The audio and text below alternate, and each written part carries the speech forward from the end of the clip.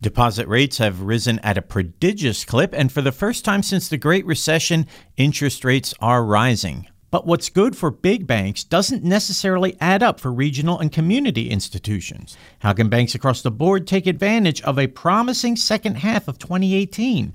To find out, we'll be talking with Betty Cowell, Senior Advisor with Simon Kucher & Partners.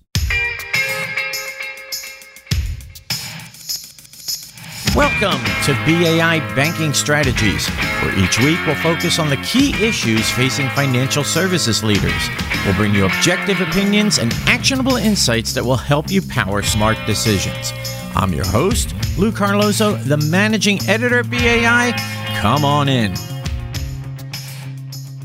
Don't miss our immersive annual event, BAI Beacon, which takes place in Orlando, Florida, October 9th through 11th. It takes a team to transform an organization, and each team member has their own area of expertise that's critical to the effort.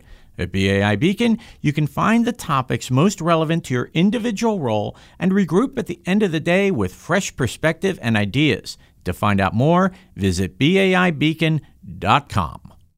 Thanks again for tuning into the podcast. It is fantastic to have you here with us, whether you are a first-time listener or a regular. And on the program today, we have Betty Cowell. For the past 3 years, Betty has served as a senior advisor for Simon Kucher & Partners in Atlanta. She is also a banking industry veteran with 30 years experience, including in the areas of retail banking, deposits, debit card, and sales service performance. Betty, welcome to the podcast. Thank you. I'm glad to be here with you. Deposits. They're growing. What's behind that, and who's growing them the most robustly, and why? Since the financial crisis, we've seen the banks like Chase, B of A, Wells Fargo, and Citi continue to grow very rapidly. And not because of interest rates offered, but because of their value propositions.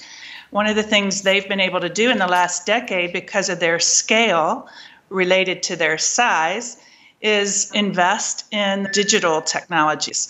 Other banks were doing their best to really keep up with compliance, and as a result, weren't as able to invest as much in their brands or in their digital technologies.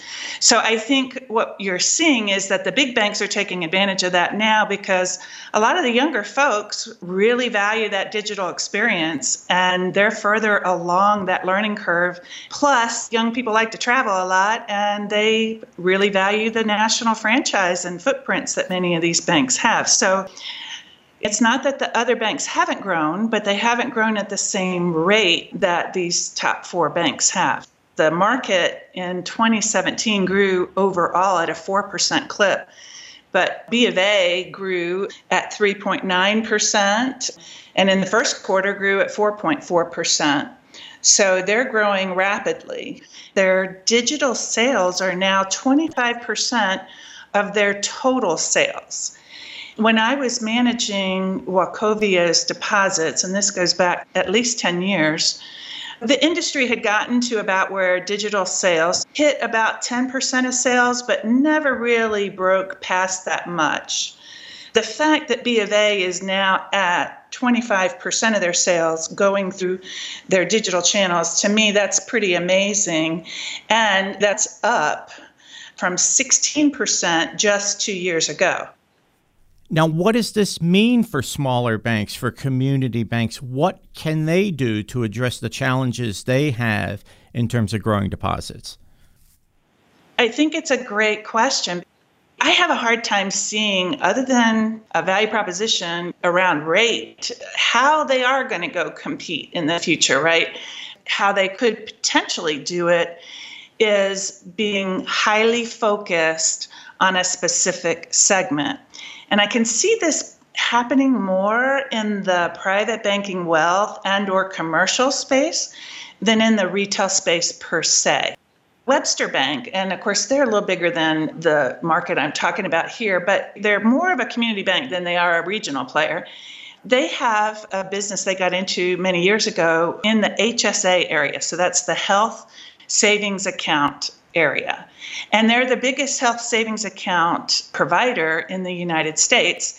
And it's provided them with a big portfolio of deposits that they can leverage in lots of different ways.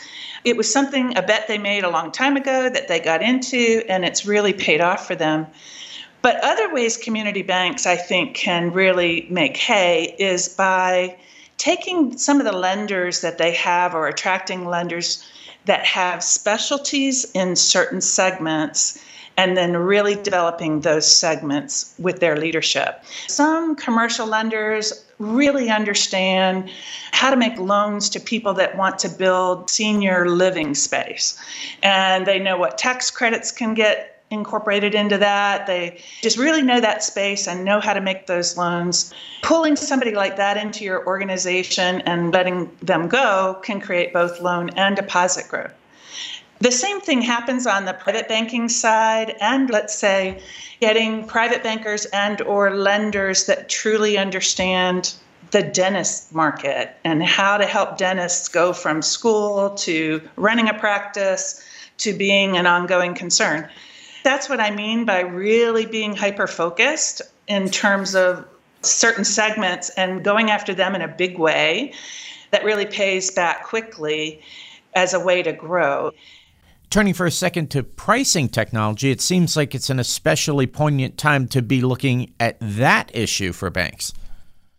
A lot of banks have invested in their pricing technology in the last 7 to 10 years.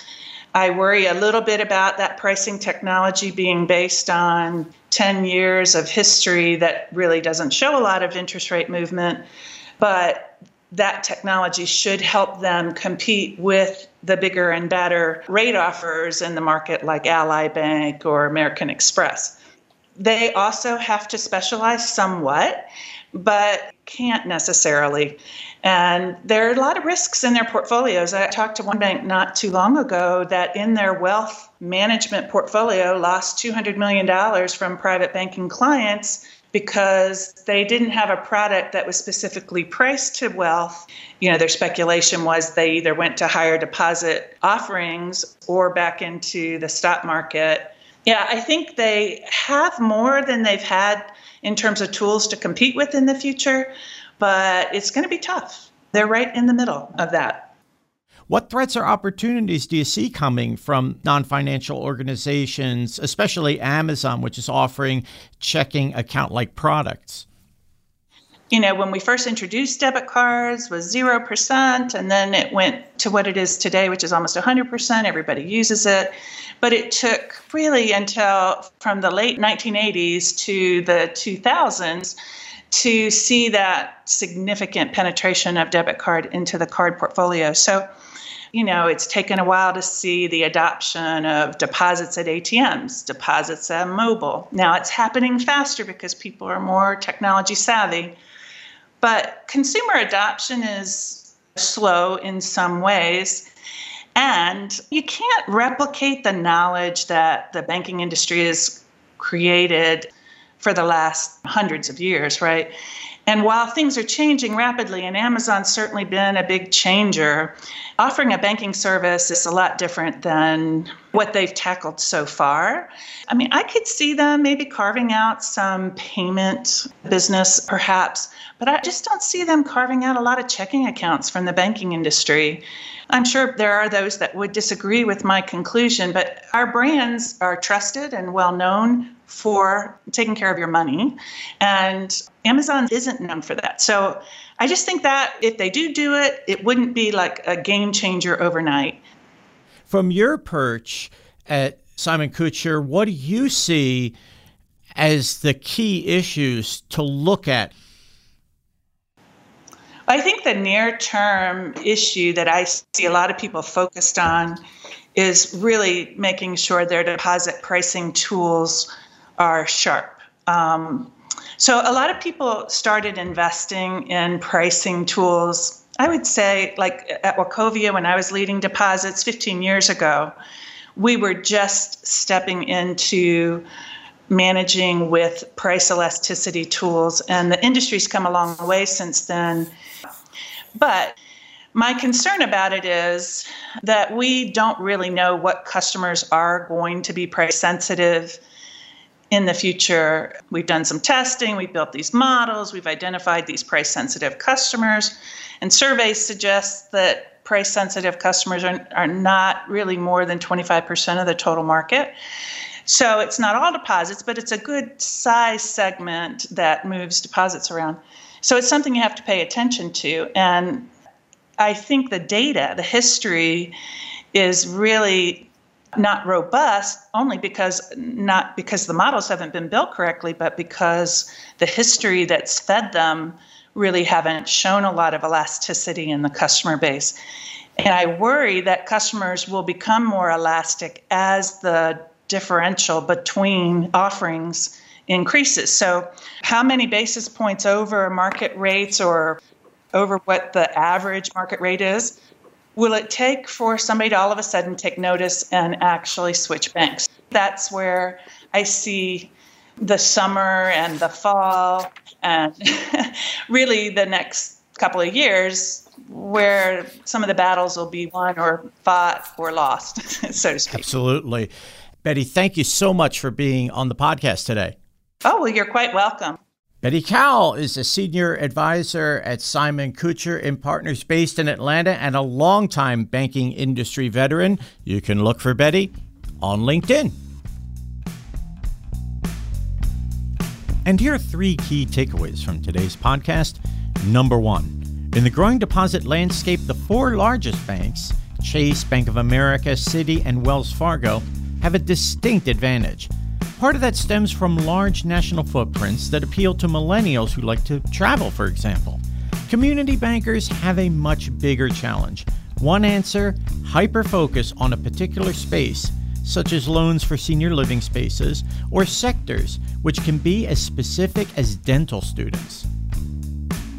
Number 2, as interest rates begin to open up, be sure your deposit pricing tools are sharp. But keep in mind, past data may not be as historically robust or 100% relevant as you'd like, given the years of flat interest rate activity.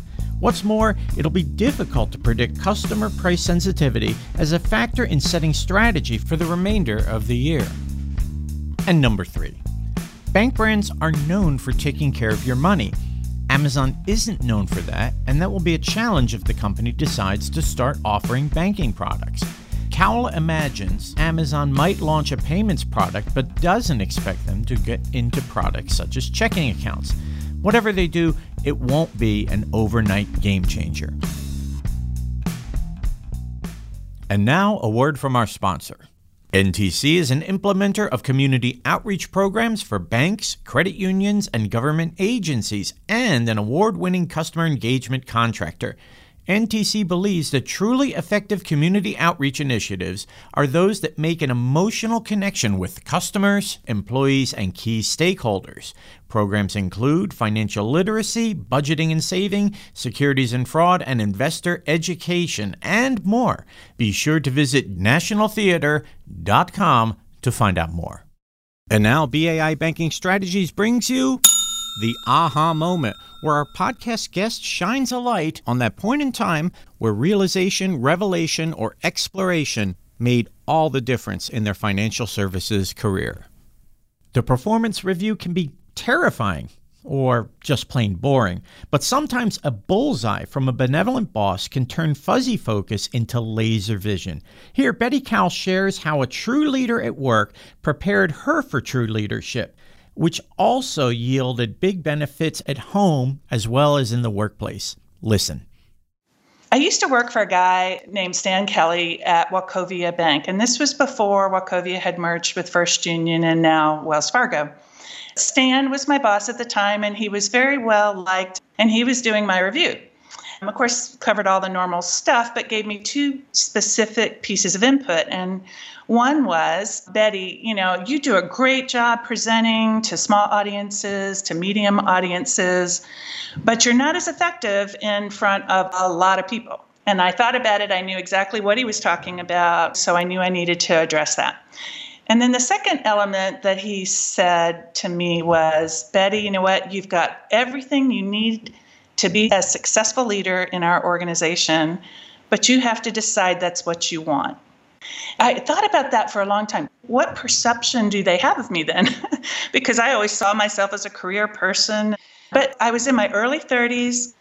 I was balancing children at home, a husband that had a job full-time too, and a career, and then my job. So perhaps I was feeling a little overwhelmed. I had a young daughter at the time. And so I talked a lot about it with my husband. And really at that point in time, I was earning stock options and bonuses, and he had all those things prior to the move we made. But now working for private hospitals, he didn't have some of those benefits. So he said, honey, we really need to make sure your career takes a lead right now because you're going to make more money ultimately. So we made an economic decision, and it gave me some freedom perhaps to invest more at that point in my career. Thanks for tuning into our podcast, and here are a few reminders from yours truly and your friends at BAI. First of all, if you haven't done so, subscribe to our daily newsletter. It's free to sign up. And be sure to check out our ever-growing archive of podcasts. Also, be sure to check us out on Facebook, LinkedIn, and Twitter to stay up to date on BAI's latest and greatest. You can catch me on LinkedIn. Be sure to connect. I'm Lou Carlozo, the managing editor at BAI. We'll see you soon. So long.